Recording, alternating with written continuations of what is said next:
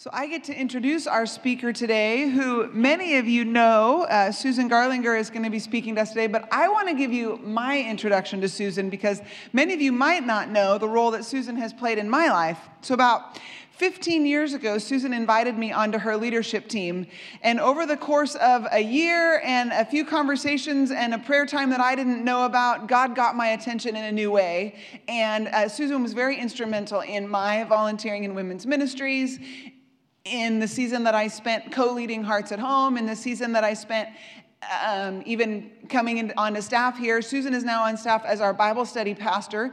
For many years, she was also a professor at Multnomah, and actually I have Susan to thank for my friendship with Laura Scherer, because she used to take both of us up for one class a term to be an interview with women in ministry with the women in her class, and it was because of Susan that I have some views on leadership, and she was my mentor and trained me on leadership training, and my views on women in ministry were influenced by Susan and others. And so I've been really excited to have Susan come and speak to us today. So Susan, come on up, and I'd love to say a prayer for you.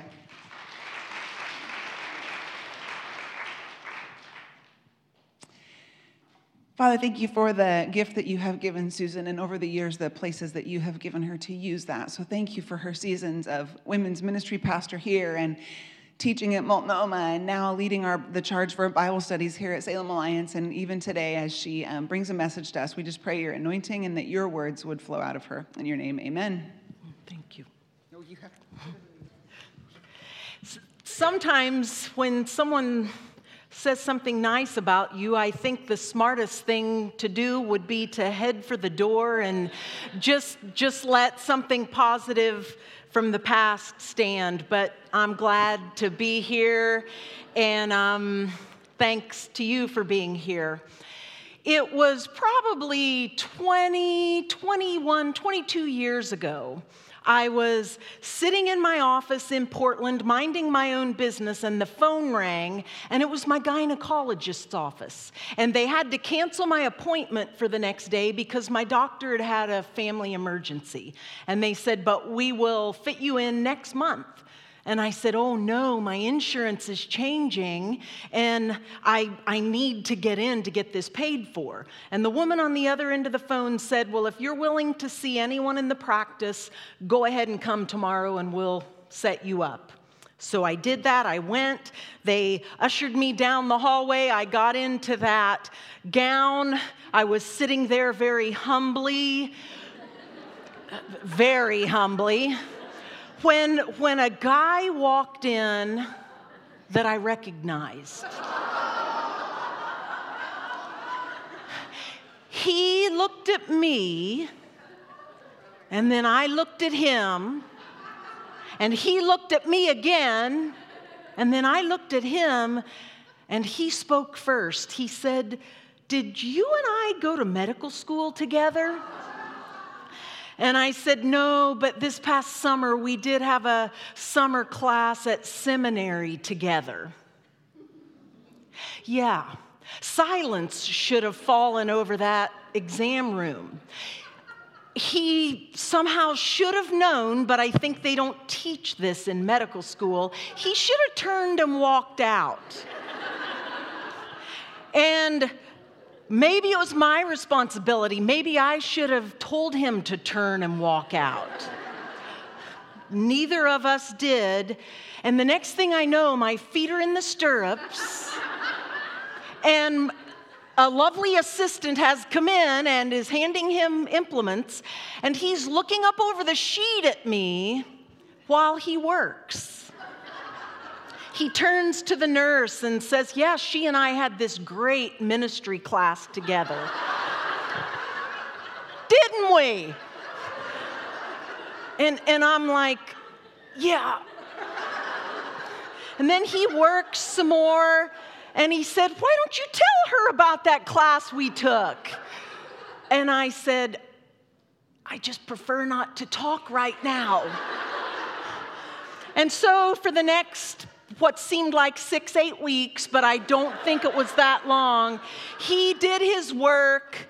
I went to a happy place, and then it was finished. He walked out, and even more humbly than I undressed, I dressed. I opened the door, started tiptoeing down the hallway, and there he was. I thought, surely he'll ignore me and avoid me now for like the rest of my life, I hope. But instead, he looked right at me and he said, "Was that awkward for you?" Now, fast forward a few years into the future, and my husband and I are at a wedding. And Nick gets up to go get cake, and I'm like, "Where are you going?" And he said, "I'm just going to go get cake." And I said, "The Pap smear man is over there. You sit down." So, okay, anyway, so now it's later the day of the Pap smear. And I go home. I had 3 roommates at the time, and most every evening we would congregate in the kitchen and we'd just talk about our days. Well, everyone agreed I had had the worst one that day. And one of the roommates said, "Why would Susan have had to have gone through that?" And I'll never forget, the other roommate was over stirring her saucepan, and she pulled her spoon up and she said, "I know why Susan had to go through that. Because someday she will share it with a large group of women and it'll bond them all together."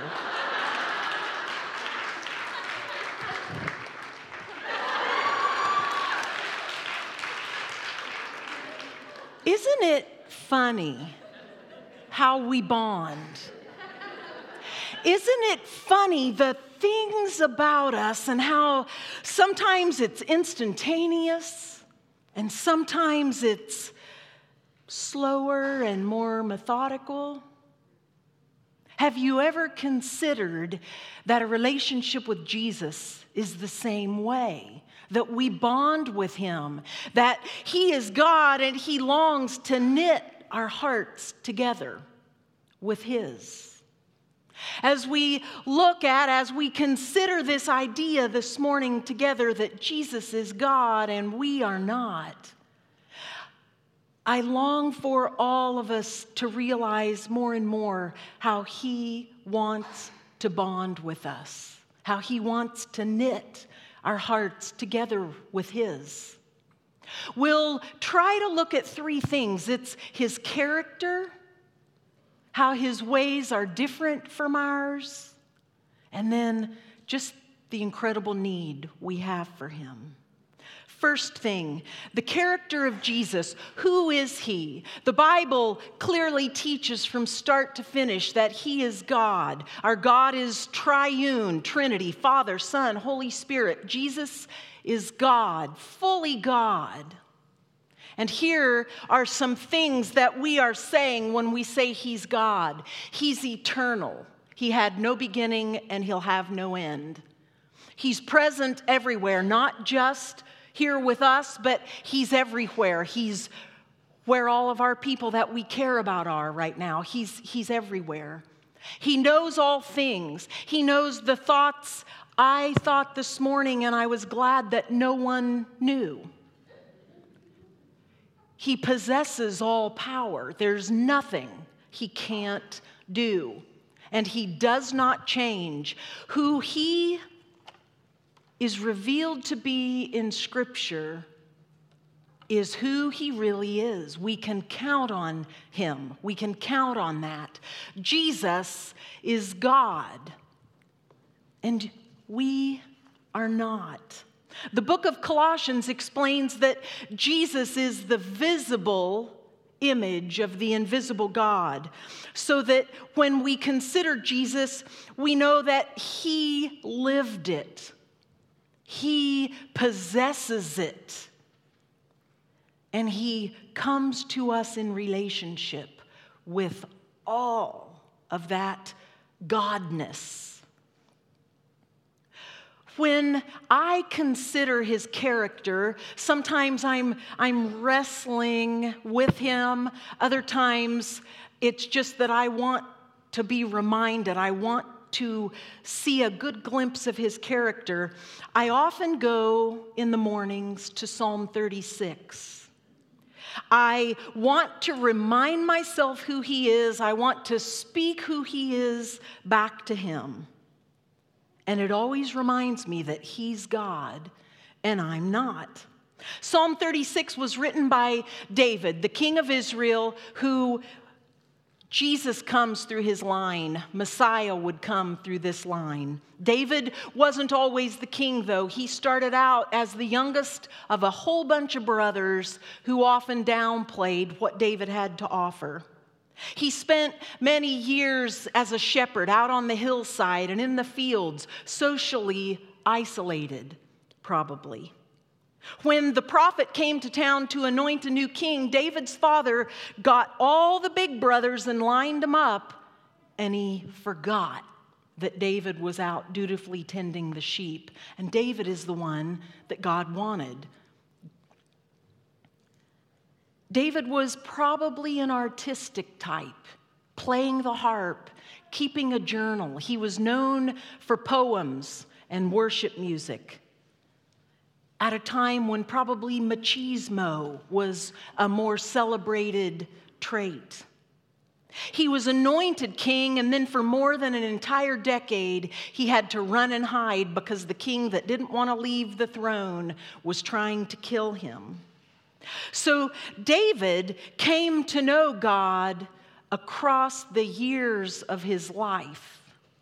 David got to know God and God's character in relationship, in good times and in bad. So when we read the psalm we're about to read, we need to realize it wasn't a quick tweet in response to something. It wasn't a fast email shot off, but it's ponderous. It's pensive. Look at how David described God. Your unfailing love, O Lord, is as vast as the heavens. Your faithfulness reaches beyond the clouds. Your righteousness is like the mighty mountains, your justice like the ocean depths. You care for people and animals alike, O Lord. How precious is your unfailing love, O God. All humanity finds shelter in the shadow of your wings. You feed them from the abundance of your own house, letting them drink from your river of delights. For you are the fountain of life, the light by which we see. David says that God's unfailing love is as vast as the heavens. This is an illustration that keeps getting better. Every time a telescope gets a glimpse of another galaxy or of another star, or every time a new planet is discovered, this description of God's unfailing love gets better because we find there's no end. The more we learn, the more we know how vast his love is. David said God's faithfulness reaches beyond the clouds. I think he wrote that for Oregonians. So often we have that cloud cover that could keep us from seeing his faithfulness. Whether it's the physical cloud cover that makes us think summer will never come, or whether it's an emotional or a spiritual cloud cover that keeps us from seeing things. But David knew that the faithfulness of God went beyond that. God's righteousness is like mighty mountains. God's dependability to always do right toward you, toward me. It's rock solid, like the mighty mountains. Picture when you're driving over to Bachelor or Mount Hood, and you're driving along, and if you have someone in the car with you from out of town, out of state, they think you've driven them into the forest. And they wonder, are you going to drop me here? Is this all? And then you come around that corner in the road, and there it is, the mountain. Well, what David wants us to realize, even when we aren't understanding what God is doing, he's doing right by us. That mountain is there no matter where your car is on all the twists and turns in the road. Just because we don't see it and recognize it all at once, his righteousness is there. God's love never fails. He's an equal opportunity lover. He's not bound up by prejudice. He's not limited in his patience. He's not subject to good days and bad days. All people can find shelter in him.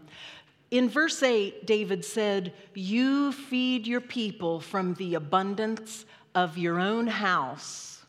Think about that. God feeds us from his own house. Every summer, my boys go to a day camp.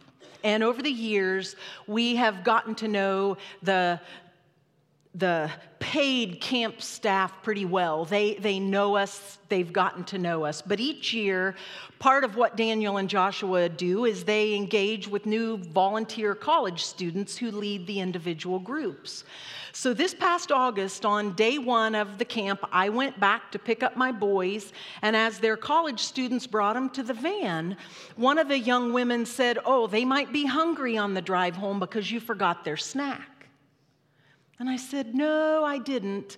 I sent a carton of Tillamook vanilla yogurt for each boy." I mean, I know my boys. I know they are gaga for Tillamook vanilla yogurt. Every single day of their lives, they eat Tillamook yogurt. It's better than Dairy Queen. It's better than candy, better than cookies. They ate it at their birthday party in October when their friends were having cupcakes. Mommy knows what her boy cubs want, and my refrigerator is full of yogurt. I didn't say that to the poor volunteer college student, but I knew I brought it. All of a sudden, this other mom comes wandering through, and she's kind of holding up this lunchbox. "Hey, moms, this was in my boy's backpack."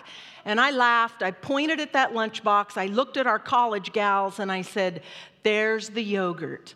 And the young college woman said, "Oh, yeah, the camp director said no way did Daniel and Joshua's mother forget the yogurt."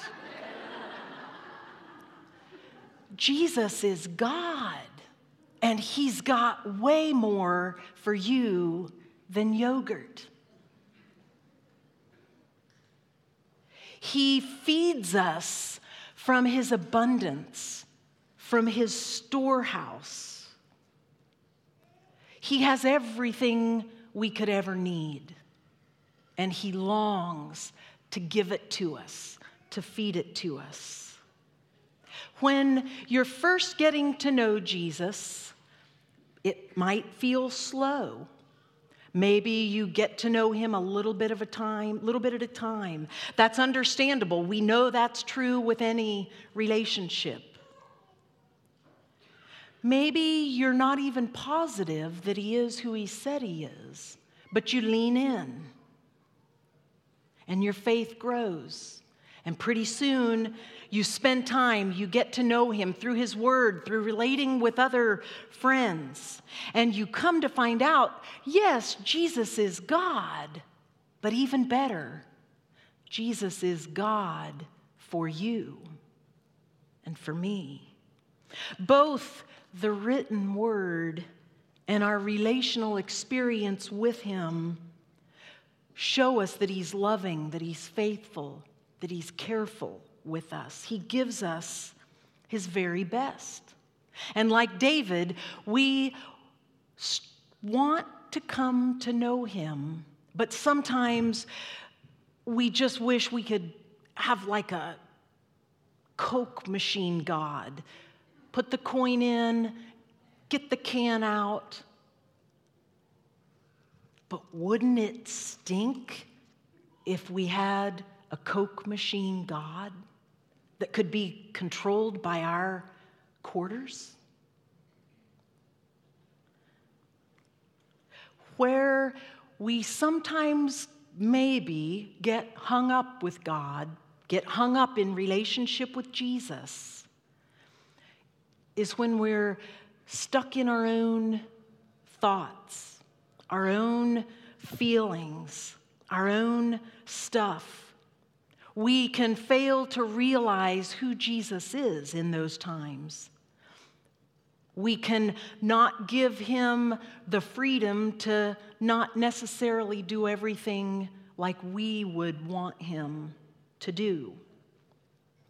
And if we're not prepared for that, it can be a troublesome thing. It can hinder us. So we need to look at this a bit more. And what I'm getting at is, you and I are trapped in these bodies. You and I are trapped in this time and space. We're very limited, quite limited, in fact. None of us truly know what's going on even just outside the walls of this room that we're in. But Jesus doesn't have our limitations. Jesus, his ways and his thoughts are different. His viewpoint is different. He is different. And that's something to celebrate. Listen to these words. My thoughts are nothing like your thoughts, says the Lord, and my ways are far beyond anything you could imagine. For just as the heavens are higher than the earth, so my ways are higher than your ways, and my thoughts higher than your thoughts. From his perspective, it makes sense. We're not always privy to it.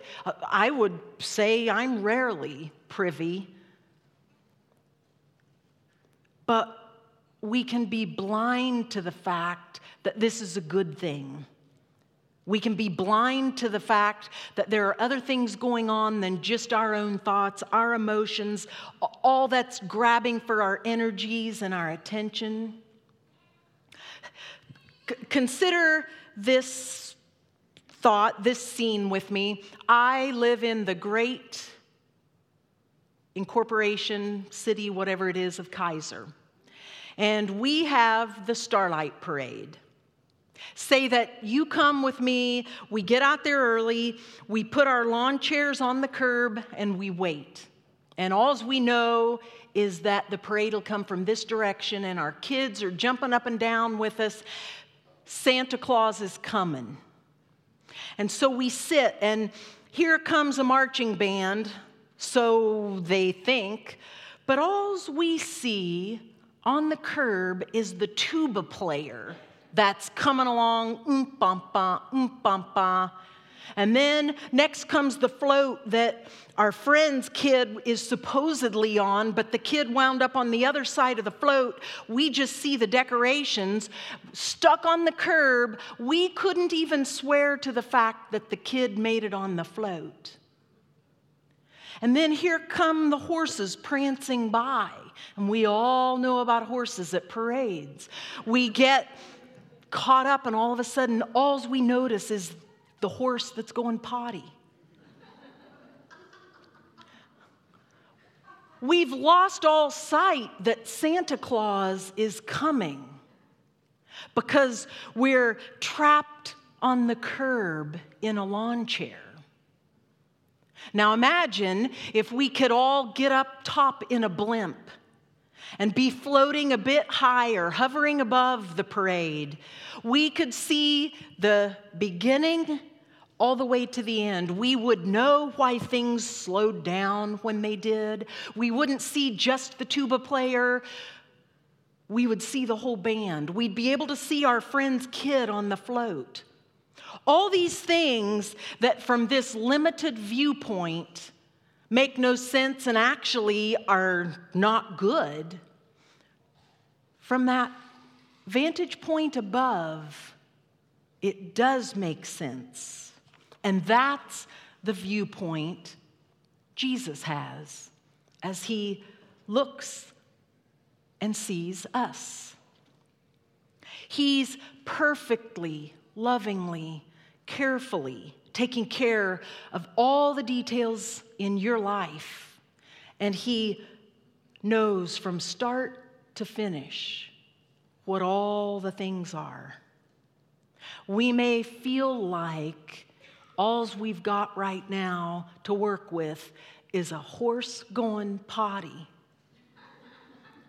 But that's not reality. Jesus knows so much more is going on. His thoughts are not our thoughts. His ways are not our ways. We get so caught up in one day or one season or one decade, one life. But Jesus sees everything. He thinks differently. He acts differently. And his perfect power is over everything. And as we get to know him, as he unites our hearts with his, he will at some point draw us into situations where we just flat out will not stay with him unless we're willing to trust him. Ouch. It can seem like we're waiting and waiting and waiting. We cry out, "Why don't you do something?" But he's coming at it from the position that only the God of the universe gets to come at it from. He's not stuck. He's not baffled. He's not trying to fix this one out because you finally came up with the scenario that he can't handle. No, no, no, no, no. Jesus is God, and we are not. And this vast difference between him and us can often be seen in times of difficulty, times of suffering. Look at this one with me from the Gospel of John. As Jesus was walking along, he saw a man who'd been blind from birth. "Rabbi," his disciples asked him, "why was this man born blind? Was it because of his own sins or his parents' sins?" "It was not because of his sins or his parents' sins," Jesus answered. "This happened so the power of God could be seen in him." Jesus and his guys are walking along, and this blind beggar is there.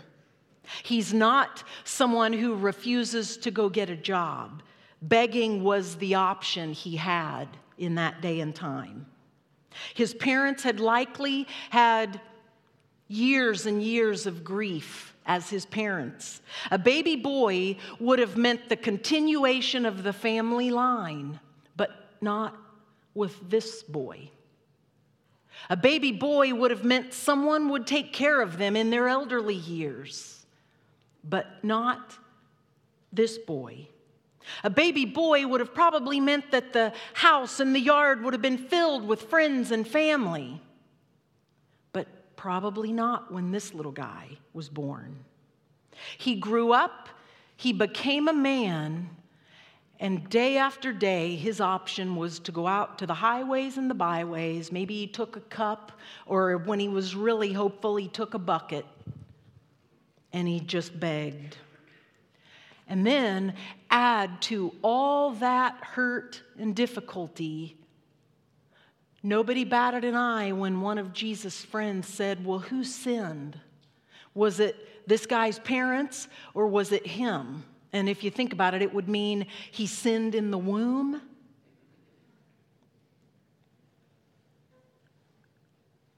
There has to be a reason, they think. There has to be a reason. Somebody is to blame for this. And the consequence, maybe they looked down their noses as they thought, are this lifetime of suffering. Man's ways get us to creepy destinations, don't they? But the ways of Jesus don't. Praise him that his ways are different from ours. Jesus explained nobody did anything wrong. His parents didn't sin to cause this. He didn't sin to cause this. And then just imagine this long, awkward, Pause. And then maybe somebody dared to ask Jesus, "Are you saying you knew about this ahead of time? Are you saying that you have a plan and a power to reach into normal people's lives through pain and their hard times, even blindness?" Yes, Jesus probably responded. Yes, that's what I'm saying. And that same Jesus who was God then, who is God today, and will forever be God, he longs to come into your situation too. He wants to be with you, to minister to you, to transform you, to heal you. Maybe it's a health issue. Maybe it's an emotional or a spiritual issue, financial struggles. Any number of losses represented in this room, probably. Maybe it's issues surrounding singleness or issues surrounding marriage or children, extended family issues. Fill in the blank.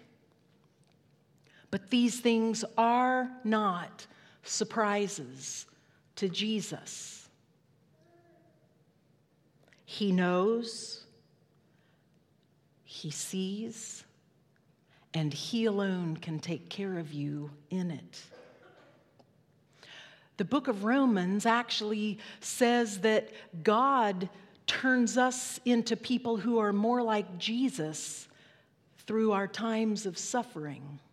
And then the book of Hebrews gives this shocking picture where God even had his own son suffer. Look at this.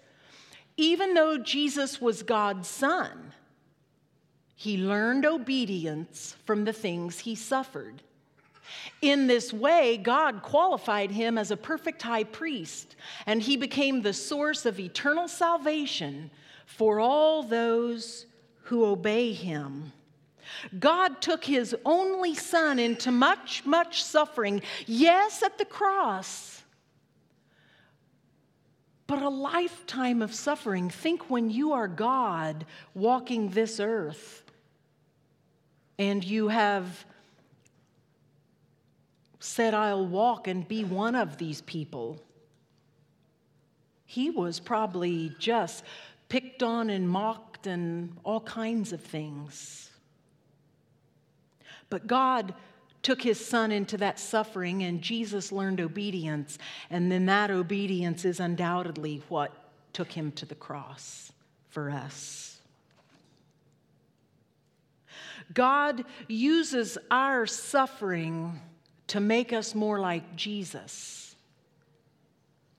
And God used Jesus' suffering to save us. These are mysterious things. These things that God can do with the hardest, most difficult parts of our lives. He can bring a transformation in a person from the inside out. He can bring a transformation to a situation that we wouldn't even be audacious enough to ask him to do. These things are possible when we lean into him and not away from him. Have you ever heard of a singer named Lauren Daigle? Probably some of you have. I had never heard of her until this past winter. And now, when I'm driving my van that we call the Mommy Rocket, if Lauren Daigle comes on K-Love, I'm like, "Hey, everybody, quiet, quiet. My girl Lauren Daigle's on." I first heard her song, one of her songs, back in the winter. A friend of mine in another state texted me and said, "Hey, you've got to hear this song."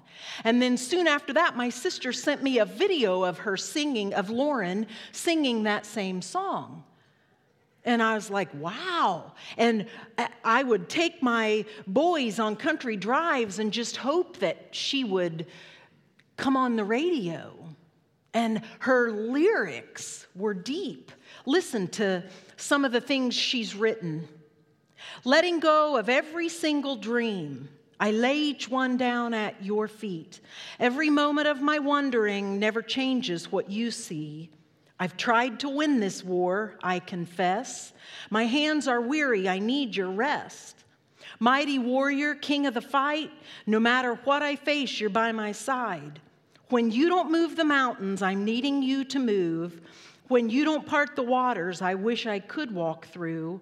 When you don't give the answers as I cry out to you, I will trust, I will trust, I will trust in you. And then listen to this one. I could never earn your heart. I could never reach that far. But you have pulled me close. You'll never let me go. I'm safe forever in your arms. And another one. Let the waters rise. I will stand as the oceans roar. Let the earth shake beneath me. Let the mountains fall. You are God over the storm, and I am yours. And then listen to this one. God, I give you what I can today, these scattered ashes that I hid away. I lay it all at your feet. From the corners of my deepest shame, the empty places where I've worn your name, show me the love. I say I believe. Help me to lay it down. Oh Lord, I lay it down. I went back to my laptop and I watched that video again. And no offense to those of you, and there are many in this room who are young and pretty, but I looked at her and I thought, how did someone that young, I even Googled, she's like 25, 26 years old. And then I went back to my little CD jacket to make sure she had written them. She did. And I thought, how is this possible? Where is this awareness of depth with Jesus coming from? So I Googled a little further. And lo and behold, when she was 15 years old, she was stricken with this autoimmune disorder, and basically she missed the better part of 2 years of school. She was so at risk that most of the time she couldn't have visitors. For the most part, while her friends were going to ball games, going to the mall, worrying about fashion, doing all those things that you do when you're in high school, she was not. I don't know if she ever had a big 16th birthday party. I don't know if she got her learner's permit on time.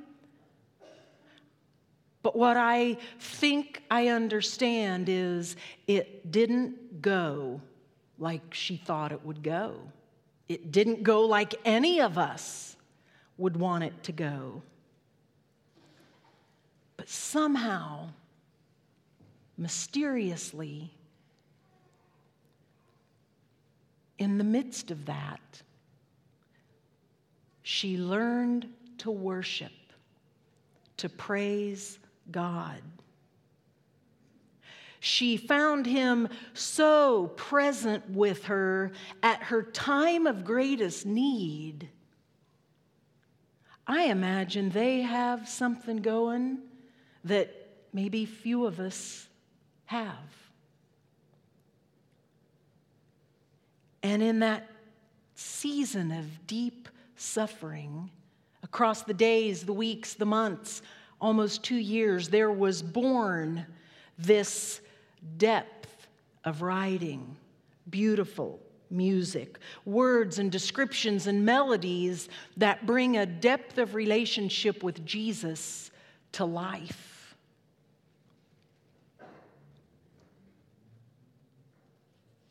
Lauren Daigle wasn't there in John chapter 9 among the crowd when Jesus said, oh, this guy was born blind, so I can bring my power to it and people will see God. But in her own personal story, she was very present as he brought his power in all of its godness. And Jesus, in the course of relationship, developed in her a yielded heart for wonderful worship music. Think about whatever it is you face right now that's sort of difficult, really difficult, or the most difficult thing you have ever faced. What if that's your doorway to greater depth of relationship with Jesus, where you know him more fully, where you give yourself to him more authentically? In those places of our greatest need, we have the opportunity to experience him in all of who he is. We realize he alone is really what we need. He alone is all that we need. And in a crowd this big, my fear is maybe some of us think, well, it's for others, but not for me. Look here in Philippians 2. Though he was God, he did not think of equality with God as something to cling to. Instead, he gave up his divine privileges. He took the humble position of a slave and was born as a human being. When he appeared in human form, he humbled himself in obedience to God and died a criminal's death on a cross. The verse right above that, verse 5, explains this is the attitude of Jesus toward you, toward me. He left the throne for you. He set aside the glory. He gave up the right to instant gratification. And he came for you and for me. And when he died on the cross, he opened the doorway for you. His attitude toward you is a humble one. He did absolutely everything that would ever be needed to save you, to save me. And he offers us friendship, personal relationship with him. Jesus is revealed to us in Scripture, and he longs to be revealed to us in relationship. He longs to knit our hearts together with his. How do we do this? How do we just keep taking one more step with him? David, who we established got to know God across the span of his life, shared what I think can be a secret. He just simply wrote, "Taste and see that the Lord is good. Oh, the joys of those who take refuge in him." I don't know what your next taste is, but I do urge you to taste and see that he is good. Maybe you're here and you don't know him as Savior. You haven't entered into that personal friendship with him. If you taste and see his attitude toward you is not that of a harsh taskmaster, if you confess your sins, if you come to him, he embraces you, he wraps you up. Maybe you're in crisis, and the next place you might taste and see that he is good would be that you would welcome him into the crisis. He won't be shocked. He already knows. Maybe you sense that he's just been nudging. He wants to be closer. He wants to be closer to you. Some years back, when I lived in an apartment by myself, I sensed Jesus wanting to be closer. And I I really didn't know how to do it. But one Sunday afternoon, this idea came to me, and I thought, well, what would I do with a friend? And so I got 2 cans of Diet Coke out of my fridge, popped one open in his chair, popped one open at my chair, and then I just kind of awkwardly began to talk to him like I would have if it had been a friend of the human variety sitting there. I don't know what your Jesus need is, but what I do know, the very best news is that Jesus is God and we are not. And when we trust his character, when we accept that he's not going to look at every situation like we do, and when we lean in and embrace what he offers us, it changes everything in really good ways. Lord Jesus, we express our gratitude to you.